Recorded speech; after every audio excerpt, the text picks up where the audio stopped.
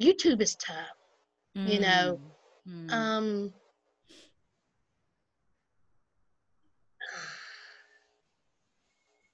I think it's being in the sector of doing reviews, you don't get the same push as other, sectors like the beauty community. I have no idea. The mukbangers.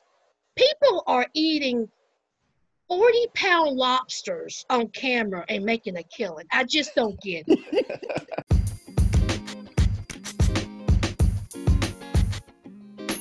Welcome to Shooting the Ish with a Brit, the podcast where David, a white British man, and Jen, a black American woman, shoot the shit. Ish, she means ish, about whatever we want. British dinky deckers? Check. American bonnets? Check. Even mysterious potatoes. Oh, double check. So join us for another episode of Shooting the Ish with a Brit.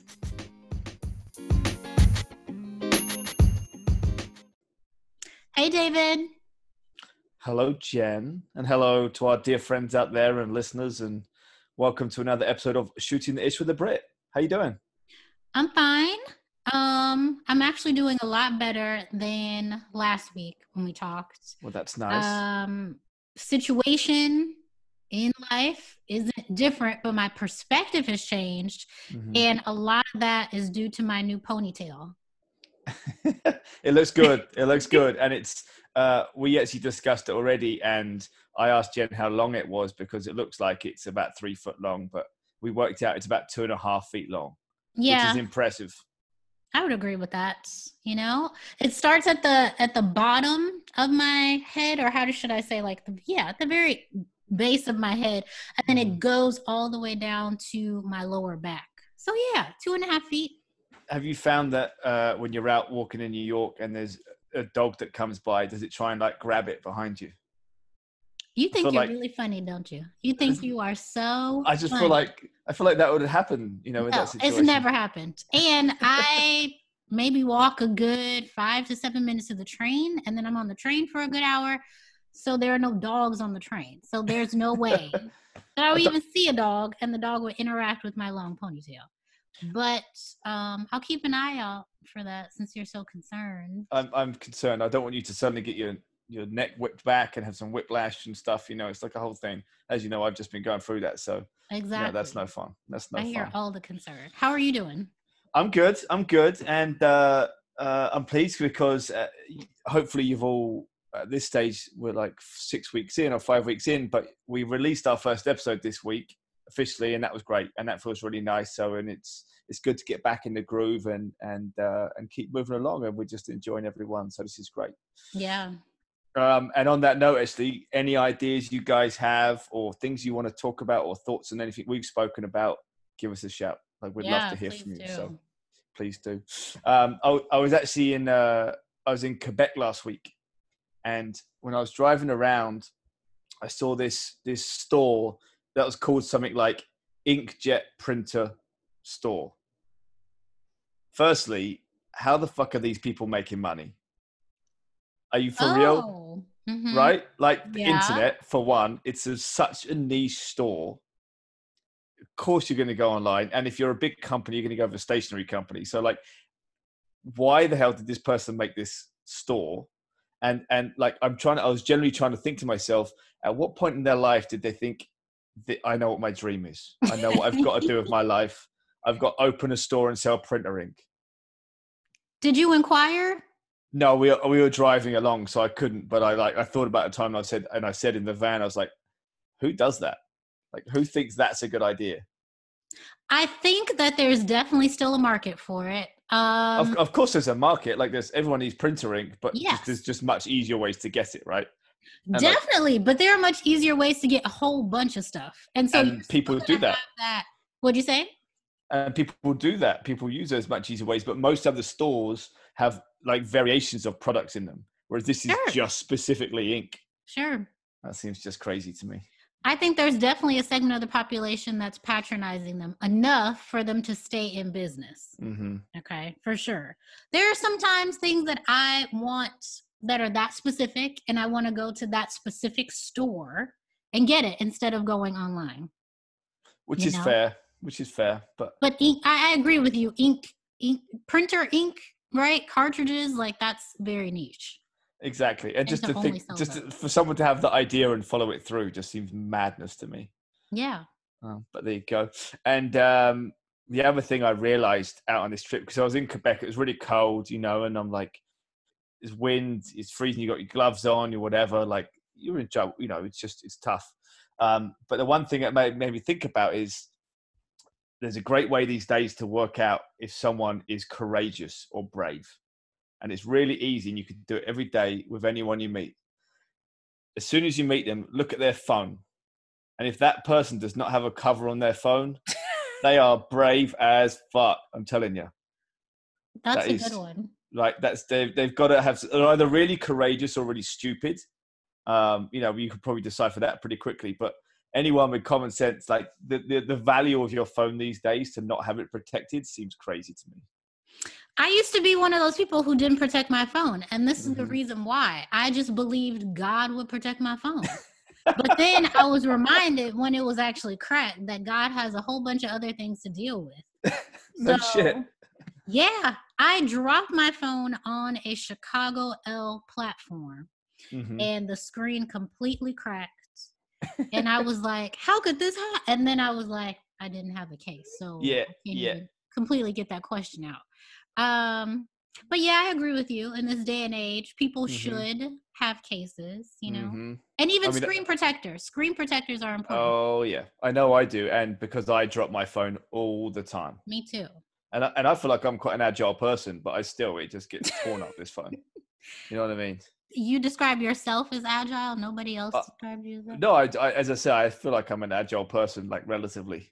I do a lot of yoga, and I get around with the sports that stretch me out and make me agile. Therefore, you should be able to hold your phone. I should be, but that's what I'm saying. But I can't. I drop it and like all the time. So I'm so lucky. So I can't imagine any people who are like not that way. Yeah. They better have a phone case. Yeah, I agree with you. Especially in places like Quebec where it's icy and snowy. You're like, that's a recipe for disaster. Yeah. I also love that you are pronouncing it as Quebec because I do too. But a lot of people, ignorant Americans, will call it Quebec. Oh, yeah. Well, that's not a surprise. No, it's not surprising. I co-sign that. But that's your only insult of Americans allowed on this episode. Thank you very much. On this, oh wow! So I've got to change a couple of segments in a minute. So you ready to get the show on the road? I am. Okay, so we're going to go into our favorite things, and mine this week is National Public Radio, KCRW. Ooh, okay. I mean, I listen to it every day. I think I've talked about NPR before, but not in this context. But it's an incredible resource in general for news. It feels very non-biased. It feels very intelligent, and they deliver their stories and their content in such a great way, like such a digestible way, that I love it for that. And the other side of it is music. And I love my music, I really do. And I get so much good music from KCRW, which is our NPR in LA. And I'm so grateful for it. So that's my favorite thing this week. And it's a simple one, but the one thing I will say also is that it is a national public radio. So it runs on public donations. And there's one good thing about this and one bad thing. And the good thing is, there's no kind of government money supporting it. So they really can be non-biased. They can push the stories they think are important and they find the facts and whatnot, which is great. The negative, of course, is that the way it survives is by people like us paying for it. And which I do. I have, actually, I was gifted last year an annual membership, which was great. And I'll definitely continue it this year when it expires, because I think it's the amount of good I get out of that thing is incredible. So that's my favorite thing this week. Short and sweet is National Public Radio. I like that. And it's your favorite thing about the US, right? Correct. Well, yeah, I mean, absolutely the US. Yeah. Yep. I love that because as we've talked before, NPR is one of the few news media outlets that I listen to. Also, the music thing, even between, and we've talked about this too, the music, like the little interludes between the news segments are really good. We have, yeah, they are. My question to you is, have you ever checked out NPR's Tiny Desk? Yes, of course I have. Yeah, yeah. Love that. Yeah, it's fantastic. It's great. It's really cool. Very cool. And for it to be, no, go ahead. I was just gonna carry on with that section because I was going to say something else. For it to be a primarily news media company. Yeah. It's just so impressive that they've produced a very nationally well-known music platform for artists that are not on the radio necessarily. You know what I mean? Yeah. There are people that we discover on a Spotify or something like that, or underground artists. Yep. And they give them this platform at literally this tiny desk. So it's amazing, and and a lot of great people have come from that. They really have. What I was going to say is, I love Morning Becomes Eclectic is one of my favorite things, and which runs from 9 till 12 every day, and it is eclectic as hell, and I like a lot of different music, so you can discover so much. I love it. Yeah, you can. Yeah. Oh, one more thing. I discovered Tom Mitch through The Morning Becomes Eclectic. He's British. Okay. British white R&B artist. He's great. Okay. Tom Mitch, good to know. All right, I'll have a listen. Cool. What about you? What's your favorite thing? So, my favorite thing about the UK. Jen's rubbing her chin right now. This is because I'm very excited to share this with you. It's a very good one. Okay. So, are you familiar with the Dolly Parton challenge? I've heard about the Dolly Parton challenge. Is that the one with the 4 pictures? Yes. Yes. Okay. Yes. Okay. Okay. So, for those that don't know, this new challenge has taken social media by storm, where Dolly Parton posted on social media 4 different pictures of herself, and the 4 different pictures reflect different personalities, and they're all social media platform pictures. So the caption was, "Get you a woman that does all these things." So there's a picture of her that's appropriate for LinkedIn. As you and I know, David, we have LinkedIn profiles. We have very buttoned up LinkedIn pictures. So there's a very buttoned up Dolly Parton, right? Then another square is Dolly Parton on Facebook, where she's still a little, like put together, but she has a little, just a tad more flair, like a pinch of salt flair. Right. Then she has a picture of herself on Instagram. So that's where she's fun and quirky and all this other kind of stuff. Then there's the Tinder picture. And it's where Dolly is hot from back in the day. She's kneeling and she kind of looks like she's about to spread him for some lucky man. Okay. So that's the Dolly Parton challenge. So people have been posting 4 different pictures, right? I love it. So what does this have to do with the UK, right?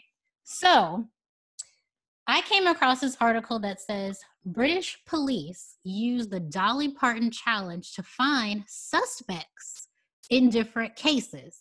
So as this whole thing is taking social media by storm, actual criminals are showing their different faces that they will put on LinkedIn.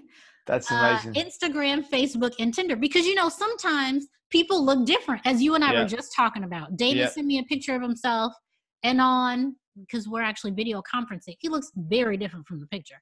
But by having these 4 pictures, you can get a better idea as to what the people look like. Right. So British police are legitimately That's amazing. using these Dolly Parton challenges to be like, oh, that's the guy we were looking for in that robbery. Oh, that's the guy we were looking for maybe in that murder. So that's my favorite thing about the UK. It's smart, isn't it? That's super impressive. That's brilliant. I love it. I mean, people should know by now that the feds are watching, quote unquote. You know what I mean? Like, people are using stuff to get other people caught up. Do you reckon like the person who thought that firstly in the police station, I can imagine this, whoever the British cop was, really fought with himself, like, do I bring this up to the people at work or not? You know what I mean? Like, it might be really embarrassing, the social media thing, but I got this idea which could really be cool. Exactly. That's so funny. But also that is fantastic. I love that. I know. And I just want to give shout out to the source, and don't get mad at me for this, okay? Fox News actually reported it. Oh, that's okay. All I mean, right. I'm a big believer in reading all the news. Amen. You know, so like Amen. that if you don't, then I feel like you're limiting yourself to what the reality is. I agree. And shout out to Cleveland police in northeastern England, because they're the ones who are using this Dolly Parton challenge. So there you go. Fantastic. Cleveland, that must be, I've never even heard of Cleveland. Me either. So that's got to be a small place. All right. I guess it really is effective then there. Yeah, that's true, you know? Because there are probably only like 10 people in there. So. And exactly, yeah. So what did you learn this week? So I follow Will Smith on like every platform because he really knows how to use social media in such a revolutionary way. So he has a YouTube channel. I subscribe to that, and I clicked on it because it said, this is the first time Will Smith met Larry David. So I was interested to see that interaction. Lo and behold, after his little interaction with Larry David, he had another segment about this guy from New York who, and you would love this, he created something called urban golf. Okay, I love it already. I'm in. So if you were to take a guess at what urban golf is, then what would that guess be? I mean, is it actually using golf clubs? Yes. So I mean, I would guess it's like playing golf and hitting it into trash cans and things like that. Very close. Yes. Okay. Actually, that is an element of it. So actually you're half right. Like finding different things to try and hit the golf ball into. Yes. Yeah. Yes. Yeah. So I'm going to play this little clip really quickly. Because it's a pretty cool one. All right. They don't ask for permission for nothing. They just go for it.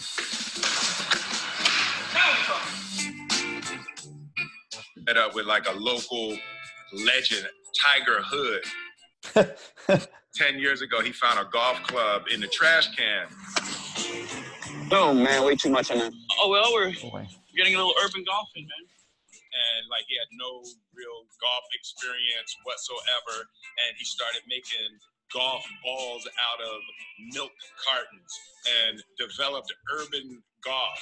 It's become a lifestyle now, Golfing, man. It's like after a few days without it, it's like I'm like, man, I'm missing out. He got sponsorship deals from Nike, and let me go meet old boy and try my skills on the urban golf links. That's very cool.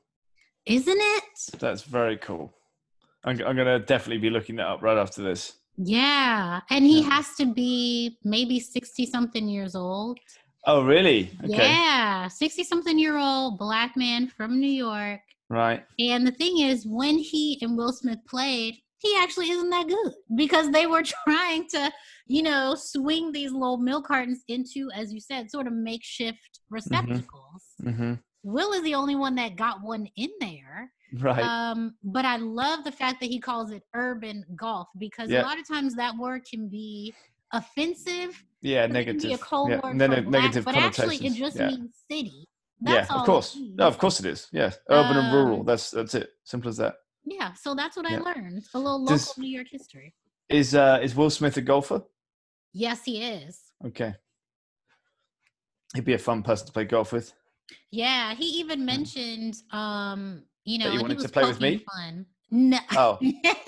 Oh. No, this is you awkward. were not mentioned. This is awkward. Okay. No. So he playfully said to Tiger Hood that he's the one that created urban golf because he was playing golf off of Airplane and I Am Legend. I don't know if you remember that movie. I do remember that. Yeah. He was like, I'm the first one. So that's hilarious. And on that note, that book, I Am Legend, is amazing. And they made 3 versions of the movie of that book, and they were all terrible. Oh my God. All terrible. Yeah. Anyway, but the book's amazing. It's a short book. But that's very cool. I like that. I'm going to be looking up Tiger Hood and urban golf for sure. That's really nice. What I learned this week, and I'm only going to say a certain amount about it because I think you and anyone else should watch this documentary. But I want to talk about Bikram yoga. And have you seen the documentary? Mm-mm. No. Okay. So you know nothing about it really.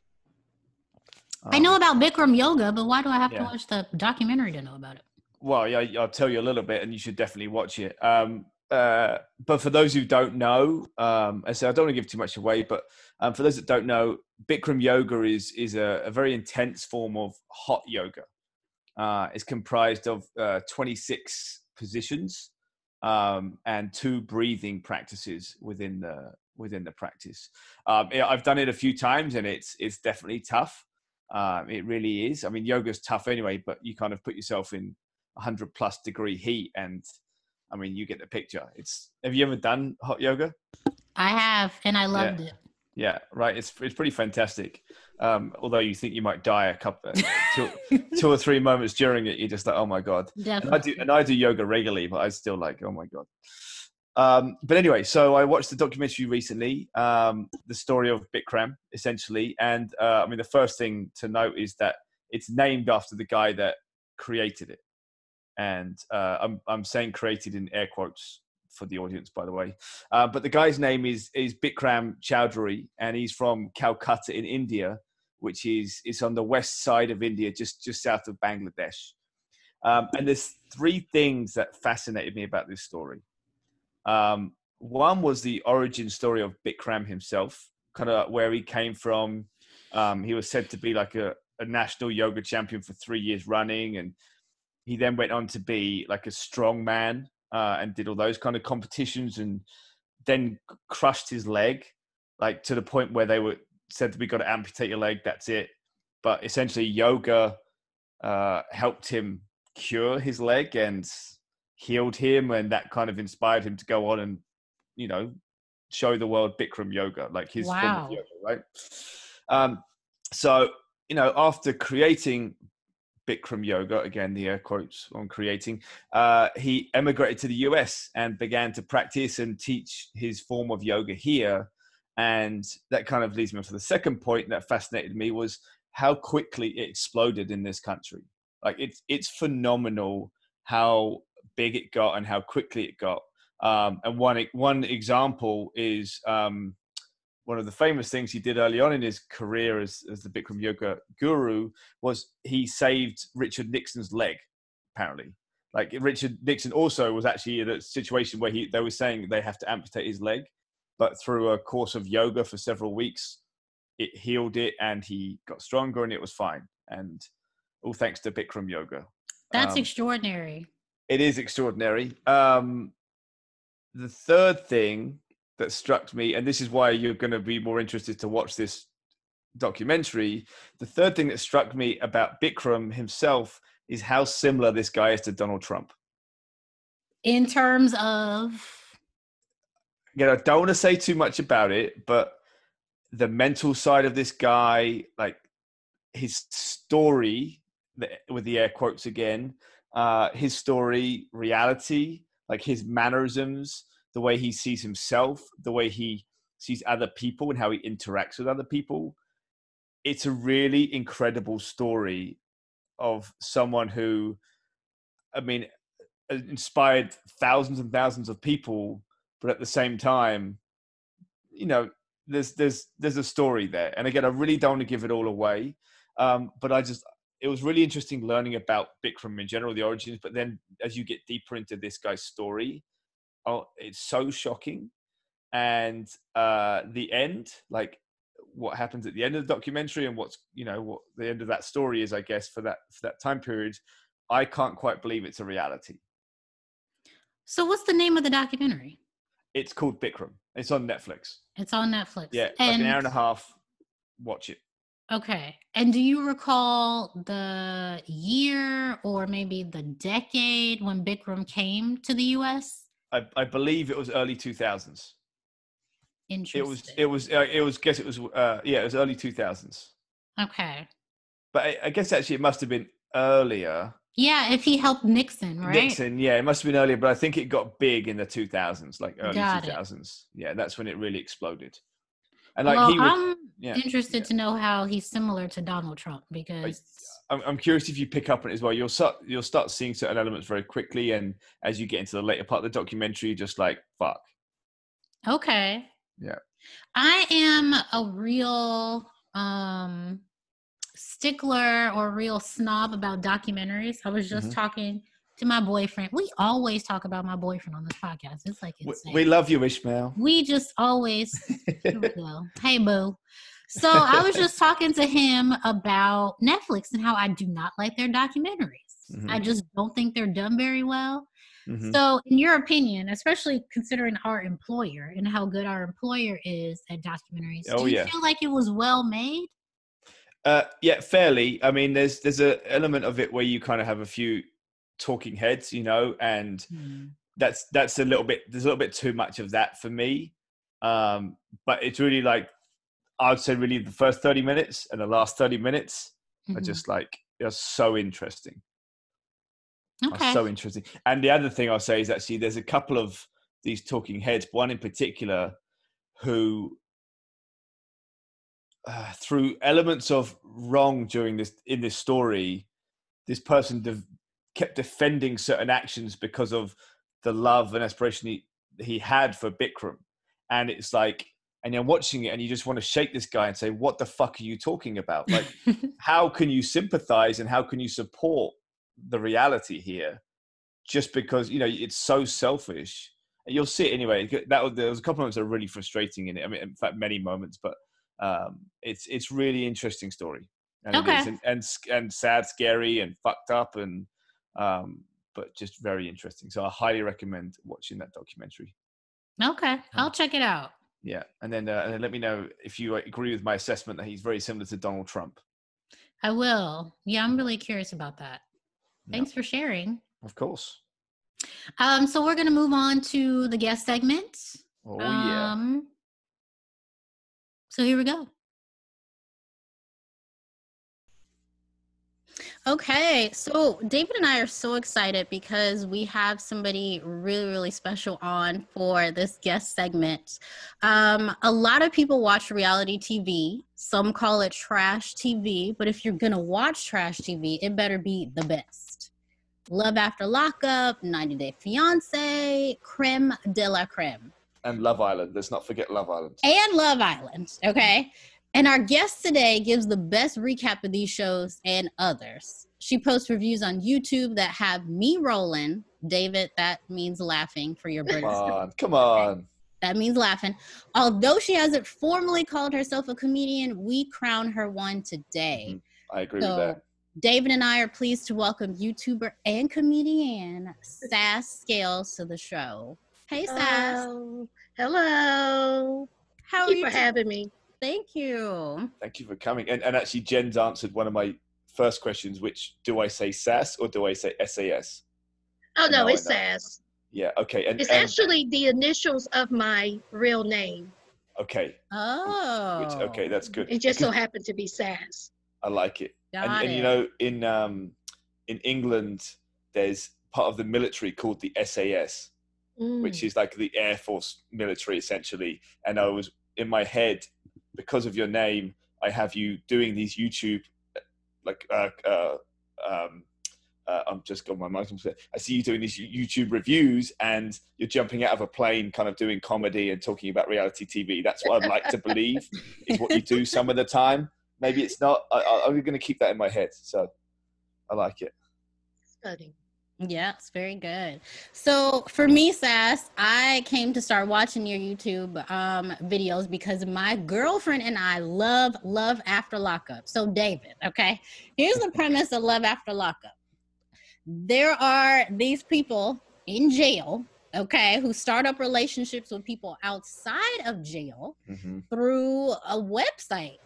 It's called inmate.com. Is that right? Yes. Can you believe that? I was shocked. Wow. I never heard of anything like that in my life. Never. So they spark up these relationships. People are in these so-called relationships for years. So, you know, this network was like, hey, let's try and get these people on the show. You sign up, they cast them.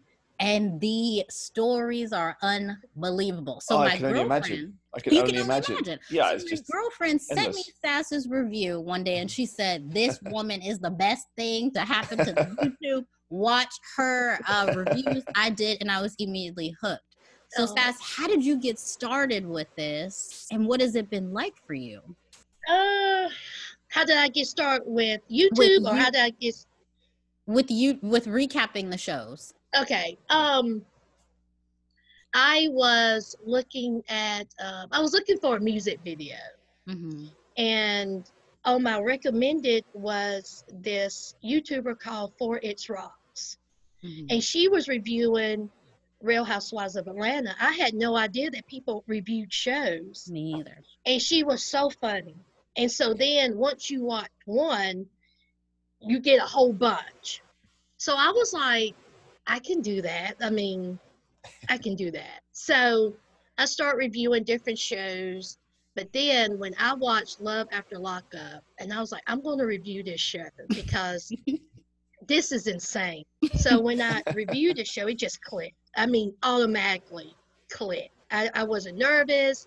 I just start talking about it, and then, you know, people start coming, and that's how I started doing it. That easy. I love it. Wow. And you don't just recap the shows, right? You kind of recap like the shenanigans that go on during the week. Oh yes. It's Foolery Friday. Right. Okay. I cannot believe you know. Yeah. So what happened on this Foolery Friday? What's the most recent shenanigans? Well, I had to talk about Carol Sanchez. I mean, I know that's controversial, but I just had to talk about this 16-year-old girl who basically pulled a Jussie Smollett, and she had these people worried about her and praying for her. And I'm like, girl, come on. That's you right. know, not the best decision. So, you know, I had to talk about her a little bit. So. And you brought that your was the comedic main edge to one. it. Okay. Justice for Juicy. Juicy. Yes. That's right. Yes. Right. Justice for Juicy. Love it. So you're naturally funny. Do you have any plans to put your comedic chops on the stage? Oh, no, girl. No, you sure? Why not? I am not a comedian. You are. am. I'm going to tell you that you are. You really are. You're very funny, and your verbal comedy is great, but your visual comedy is also fantastic. It works so well with it.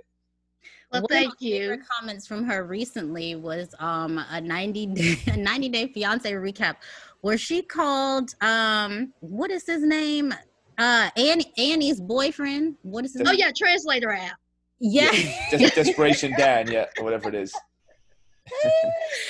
Yes. And yeah, I mean of course I'm gonna call him that. That's how they communicate, which is ridiculous. It blows my mind that these people get involved in this, you know, relationship, like you say, for years. And then once they meet, it's like they don't know who each other are.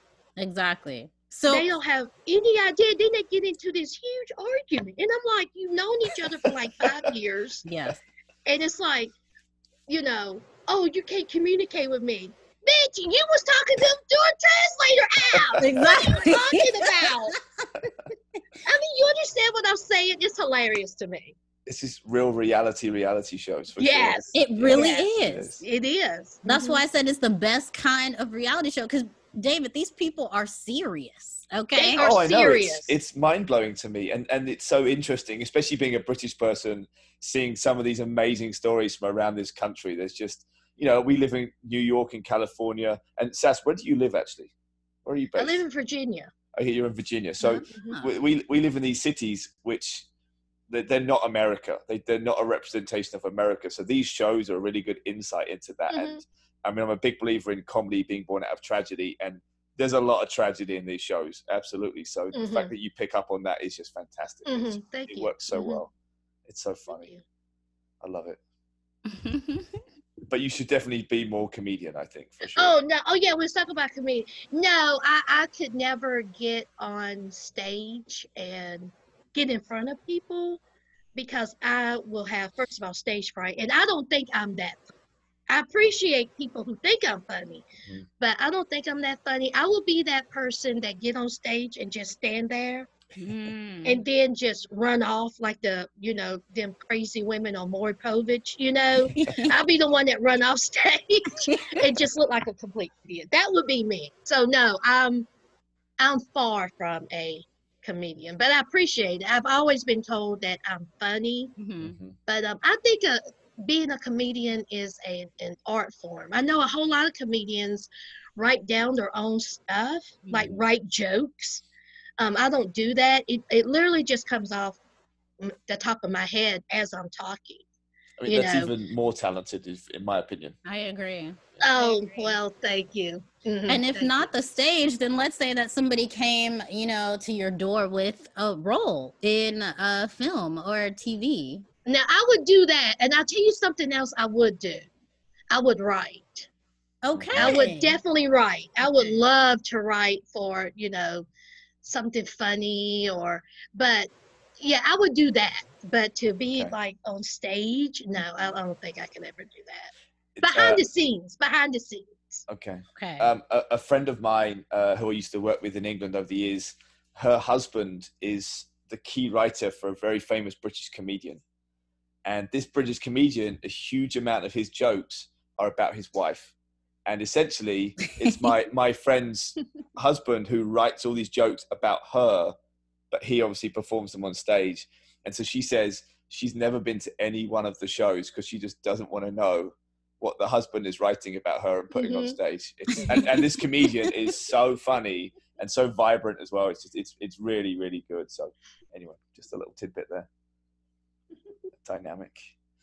So obviously you're very funny. You do a great YouTube podcast, YouTube show, which is just entertaining to all of us, especially Jen. But really, like your primary career and what you do is you're a 911 dispatcher. I am. Very noble job. That's amazing. And obviously kind of a very polar opposite to what you do on your YouTube channel. Yeah, and I think that's why, that's another reason why I started YouTube too. Right. 911 dispatching, I think that people assume that it's just someone taking a phone call. But it's so much more to that, and it's a stressful job. I can imagine. You have to leave it at work. If you take it home with you, you won't survive in that job. Yeah, I can imagine. So, and I think that's why I like doing YouTube, because I can, make people laugh. I can laugh myself. It gives me an outlet, because it's a pretty, serious job at times. I could only imagine it must be horrific, and some of the stuff you hear.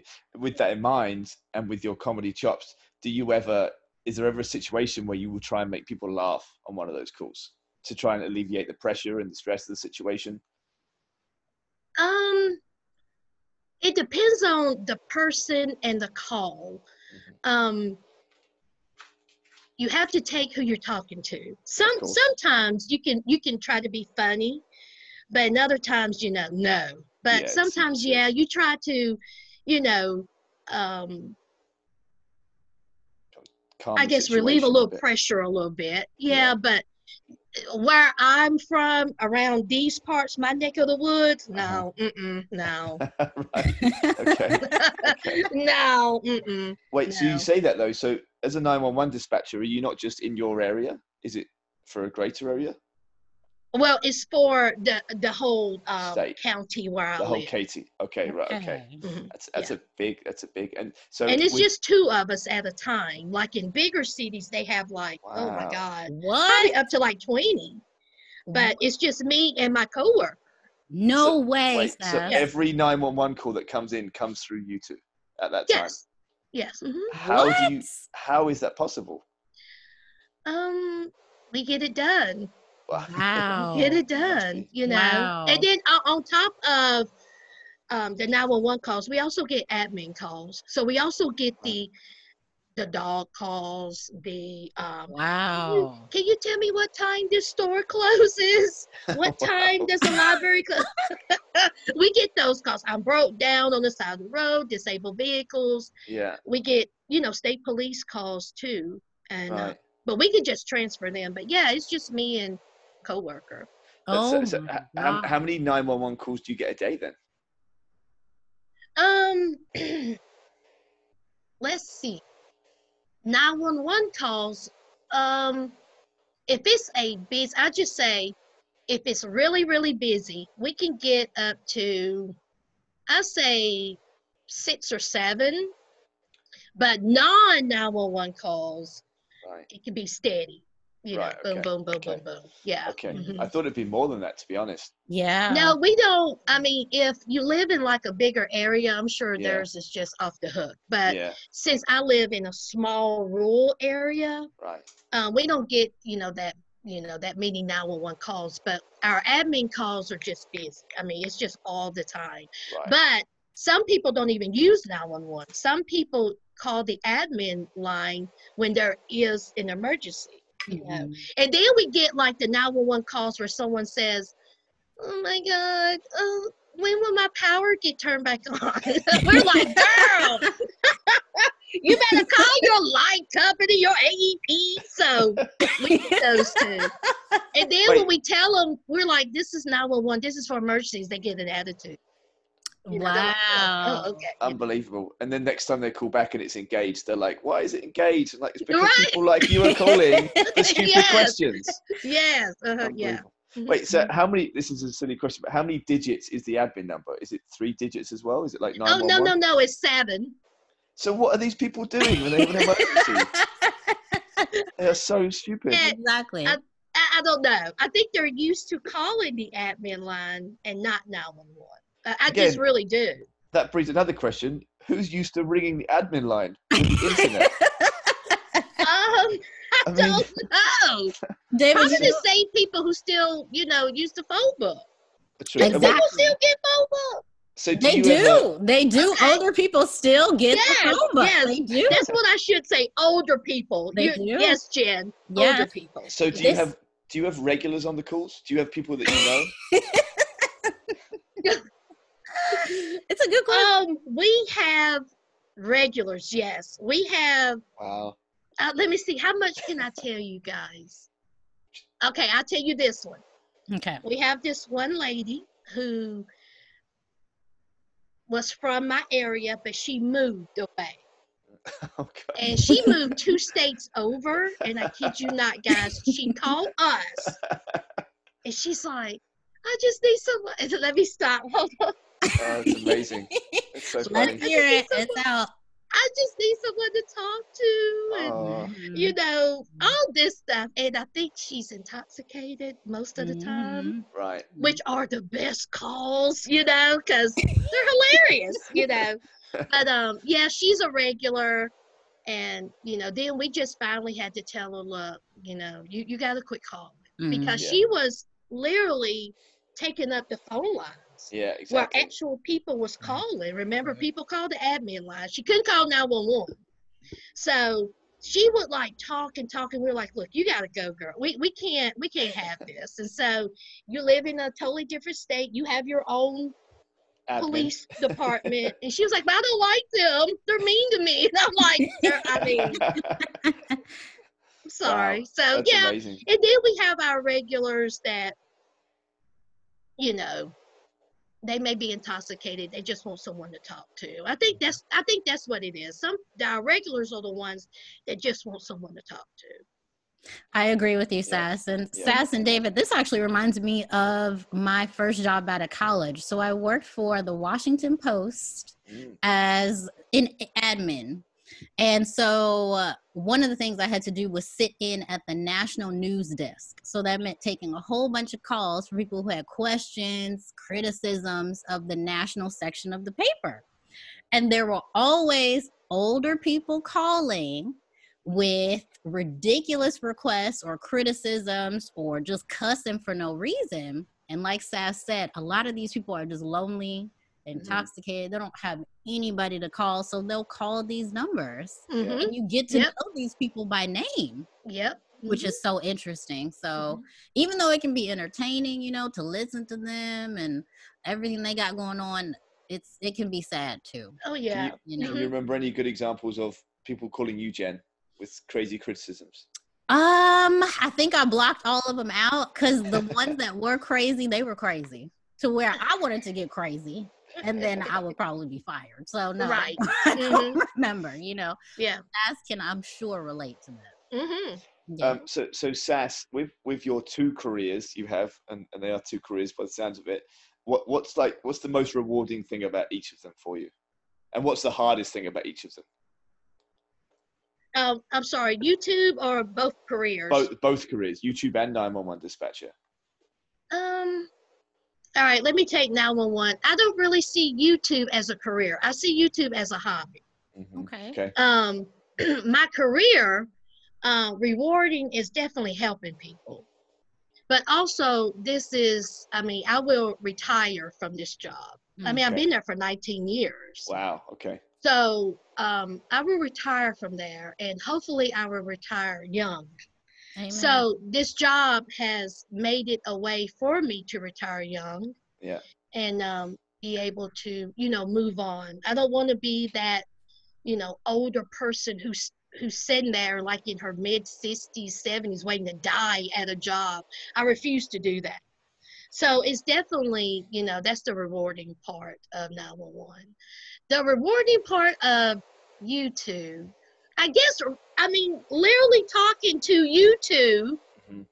Jennifer and David, I never would have thought in a million years that you two or anybody out in the world would listen to me, would think I'm funny. And I think that's, definitely rewarding. We don't Never think in you're a funny. million. When We know you're funny, Jen, she told me, I think through Twitter, she was like, I listened to you and I shouted you out on our podcast. I literally was at work, no lie. I was at work and I looked at my coworker and I said, "Girl, Jen just shouted me out." And she said, "Who's Jen?" That's so good. I was screaming and I was like, "Oh my God." So anyway, but Fantastic. that is definitely the deserved. rewarding part. It's just, other people listening to me. Love it. Awesome. And what about the harder parts of each of them? Oh my gosh. YouTube is tough. I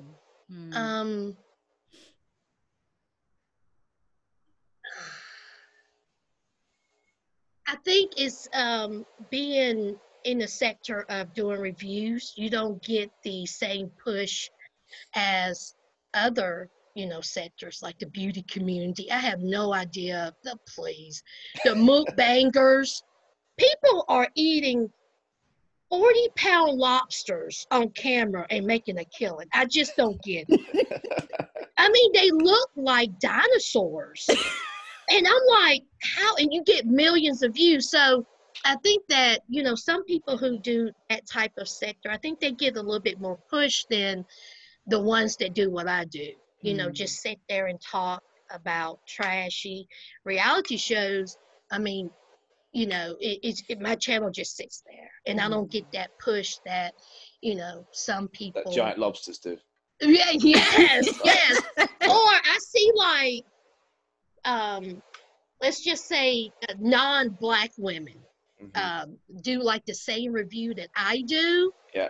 And they're literally sitting there and they're like, yeah, well, today, oh my God, you know what I mean? And I'm like, God, she has like 50,000 views. And I'm like, how is this possible? She has like the personality of a wall. And I think that it's like, and then I see the comments and it's like, "You're the greatest, you're so funny." And I was like, where? Really, where? Are you not commenting on the wrong YouTube here? Yes. So that is very, that's frustrating. That's the frustrating part. Because then you think of yourself, well, am I really funny? Are these people why are these people looking at me? Yeah. So you kind of doubt yourself a little bit. That's very real, Sass, because I actually wanted to discuss that. And I'm so glad that you brought that up, especially when it comes to non-Black recappers. The girlfriend that showed me your YouTube channel, she was like, I just don't understand why she doesn't have more views. She is amazing. And I do think there is validity to the fact that they're not pushing non-Black YouTubers. So do you know exactly what's needed to push your channel? Has YouTube told you, or? No, no.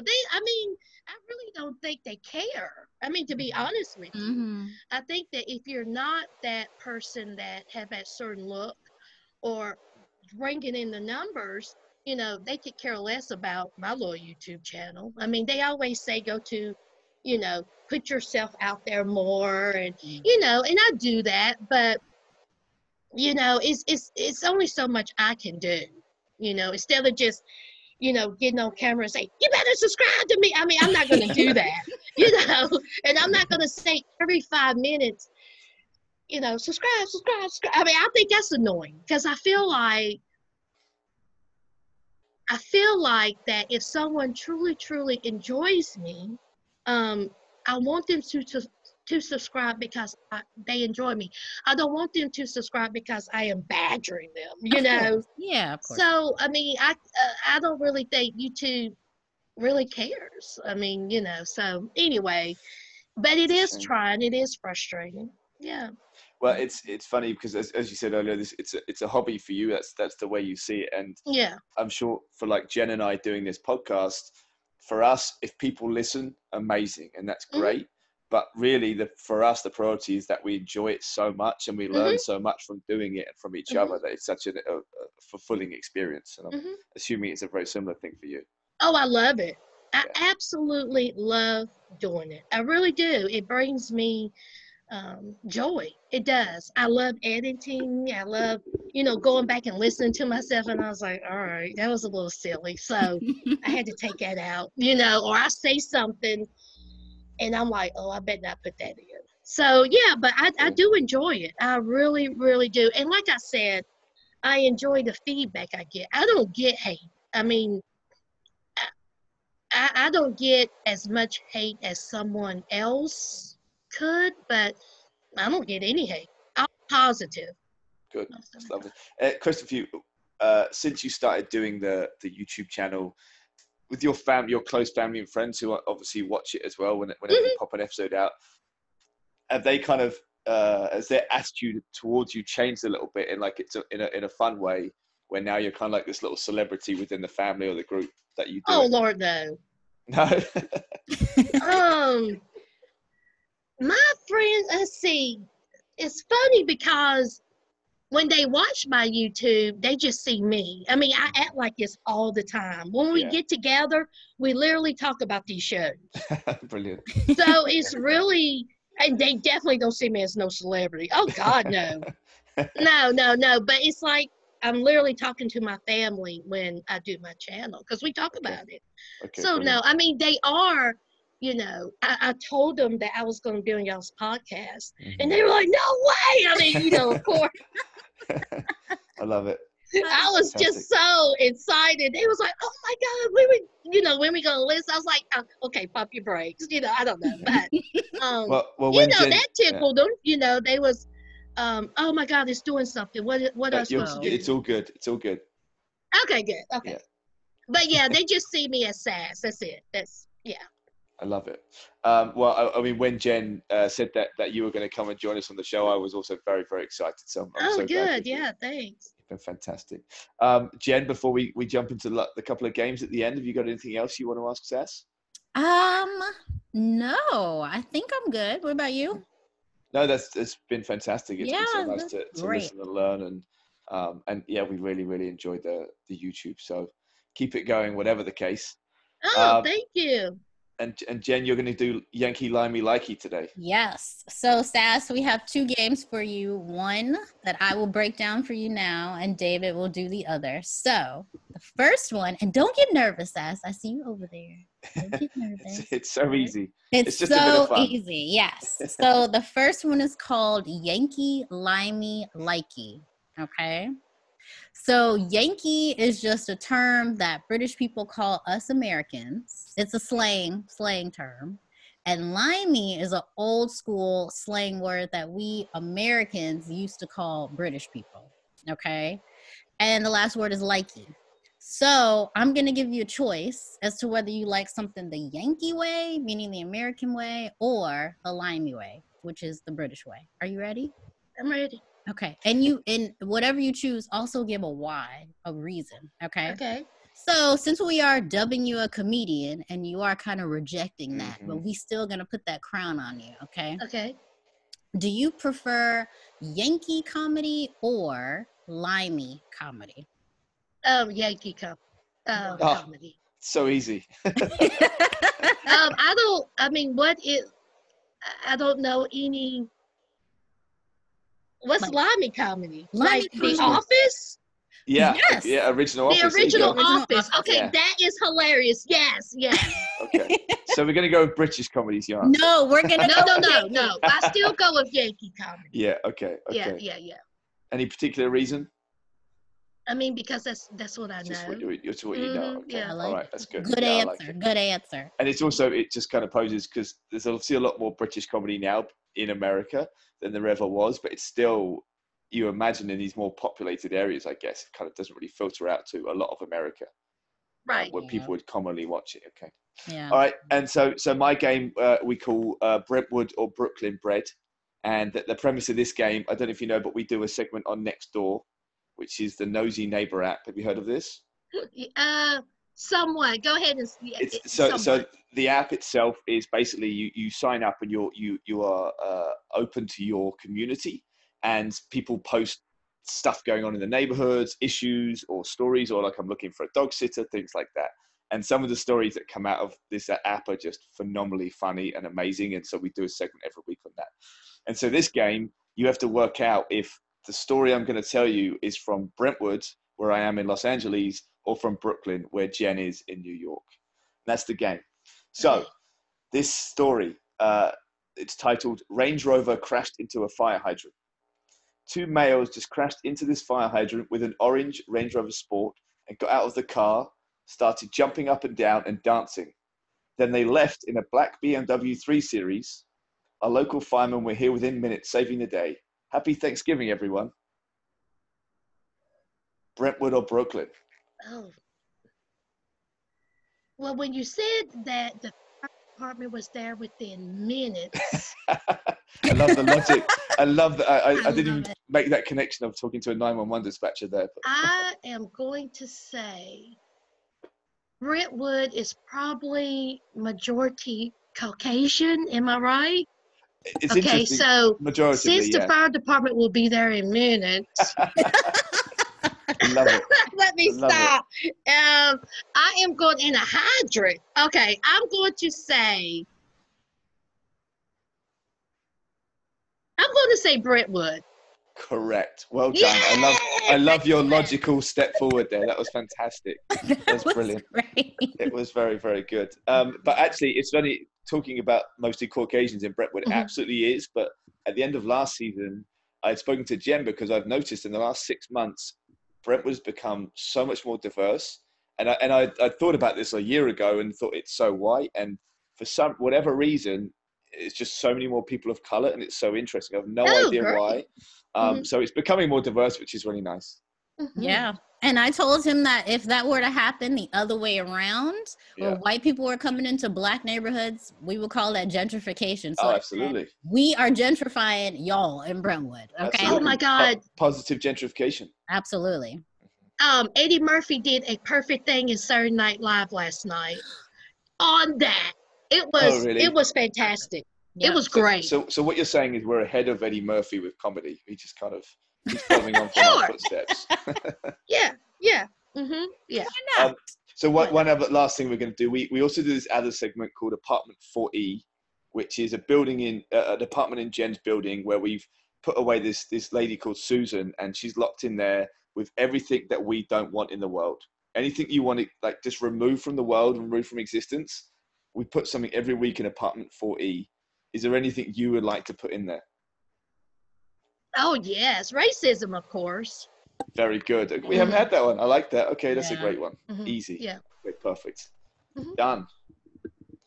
So yeah, why don't you, as we're finishing up, why don't you kind of just, I know you don't like plugging and asking for subscribers, but why don't you let people know where to reach you and where to find you? Okay, well, you could go to SAS, just type in SAS Scales at youtube.com and I'll pop up. And that's And I think that SAS, is, by the way. yeah, SAS. SAS, yes. Yeah, Okay. SAS on YouTube. And then Instagram, I think it is SAS Scales. And on Twitter, SAS Scales. Perfect. That's it. Thank you. This has been Okay, really great. fantastic fun. It's This been so really nice to has meet you. been. Yeah, this has been great. I am so thankful. You just don't know. I appreciate it. I really do. Thank you to our guests, of course, as always. And now we're just going to move on to our apartment 4E this week. And for me, this week, I would like to put in people who don't pull up to cars close enough at junctions. And what I mean by that is, wait, let me explain this. And I'm going to explain this, right? One of the biggest issues in LA is traffic, right? One of the biggest issues. And every time I stop at any junction, of a stop sign, a traffic light, or whatever, a junction, whatever it is, cars line up, right? But so often you'll get a car that will be like more than a car's length from the car in front of it, and it'll be stopped. Mhm. Now, the problem with that is that, again, you think you're on a block, right? And it's a busy traffic time. Mhm. If 5 cars do that, that's 5 cars less space for 5 other cars. So one traffic light has made 5 other cars later. So you think about the growth of that exponentially in time. And basically, the people that don't pull up to cars, they really create more congestion in traffic. I think it's a genuinely serious problem, and it's just a lack of awareness from people, and like lack of consideration. And it just really gets me. And I actually genuinely believe that if the government were to do like an infomercial about this, or like some kind of thing to say, look, I think this will help traffic so much. Seriously, look at it. Maybe not in New York because it's so dense, but when you come here next time, check the traffic out and you'll see it's every time you stop at a junction, people are like it. I don't understand it. And it would help traffic so much. I think if we could build awareness around this, I think it would take a good chunk of time off traffic in general. Well, here in America, we're taught, not saying that everything that we're taught we apply, but we're taught to Hope not. we're taught to see the back tires of a car. Like if we cannot see the back tires of a car, that means that we're too close.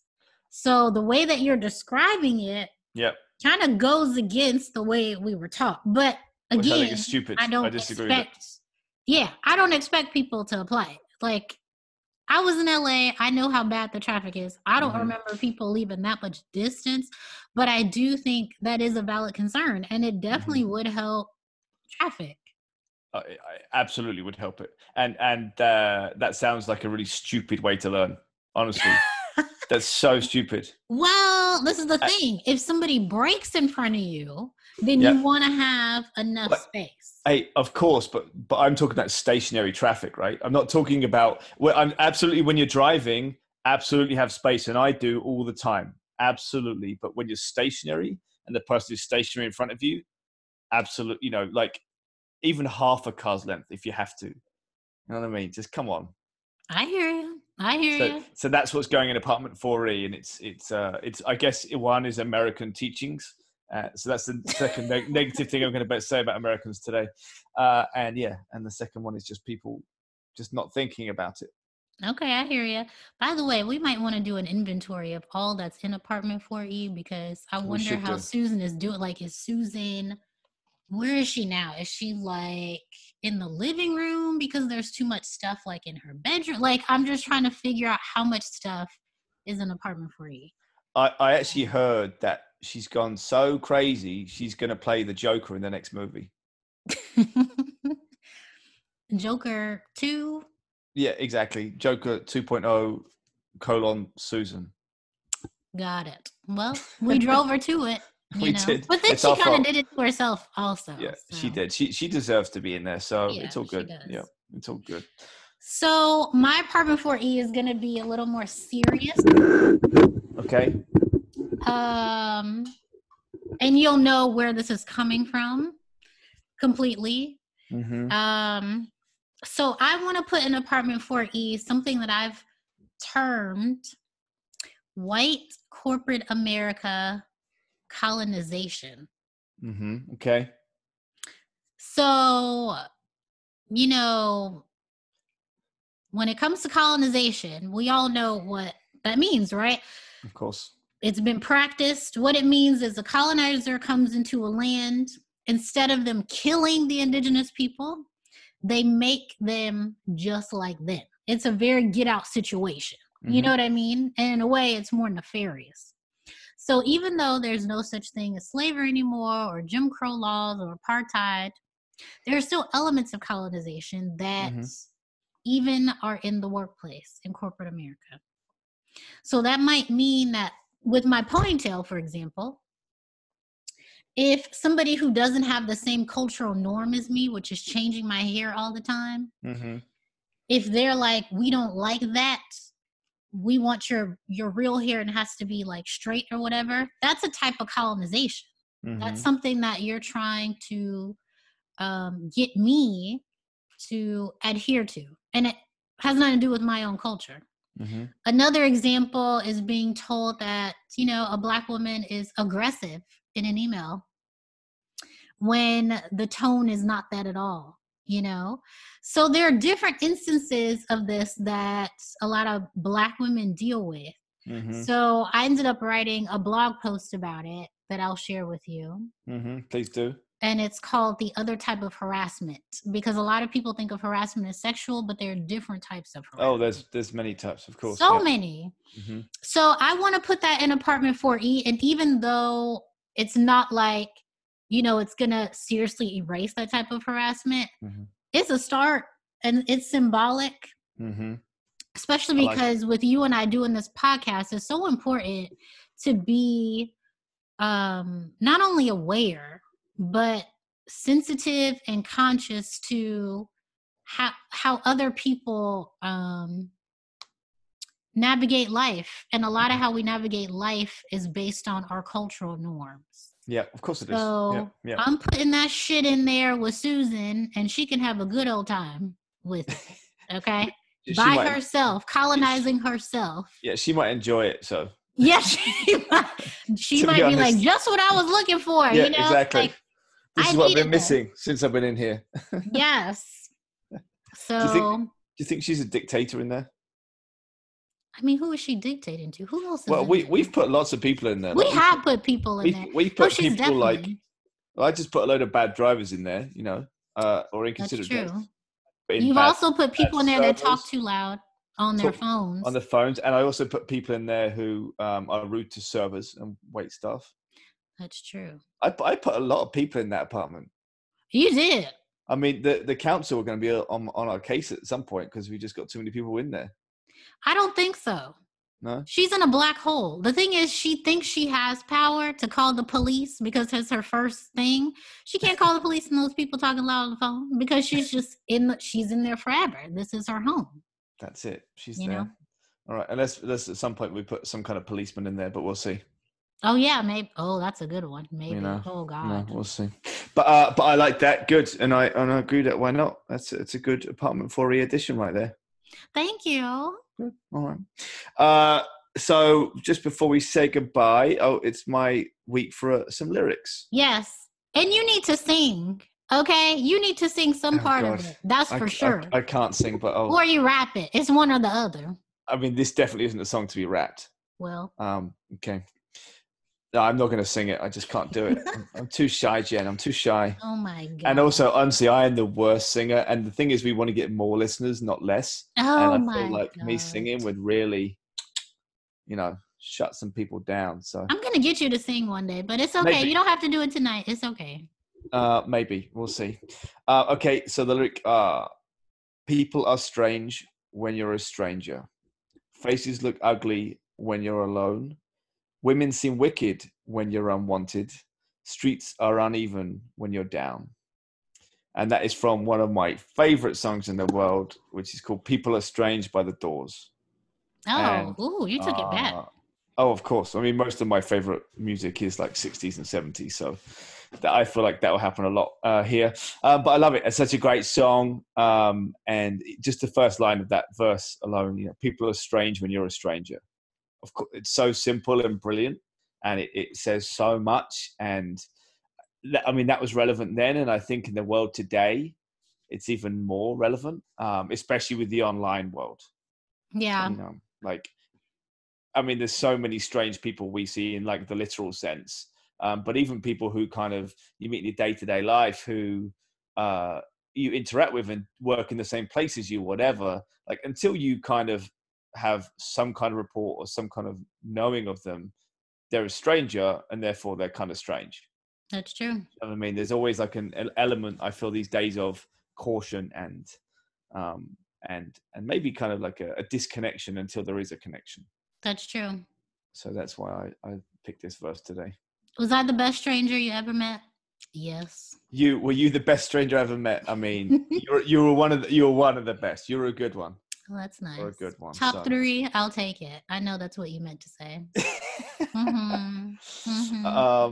So thank you everyone for listening to another episode. Yeah, thank you. You know, we really appreciate it. And please, as always, you know, share, rate, you know, get on our social media and like it and share it and just say nice things maybe and make us feel good. That would be cool. Or not, whatever. Either way, works. Doesn't matter. Either way works. Anything before we go, Jen? Yes. Congratulations to us for hitting 1,000 total plays on all of our episodes. I mean, that's amazing to us. I'm sorry, but that's amazing. I don't really know what it means compared to other new podcasts, but I really don't care. The fact that I saw 1K and we didn't even know if we get 10 people outside of our family and friends to listen. Yeah. That's amazing. So, I mean, I only listened to each episode 50 plus times. So there's at least a few people listening, you know, aside from me. Don't give your secret away. Okay. But no, Jen, you're absolutely right. And that's incredible. And it's quite humbling, really, as you said, the kind of a big part of this for us was that we enjoyed learning together. And it was just a very fun kind of experience, us, our conversation in general, and to evolve into the podcast just kind of felt natural. And for people to be listening is really, really cool. So Thank you. So thank y'all. And thank you. We'll be back for another episode.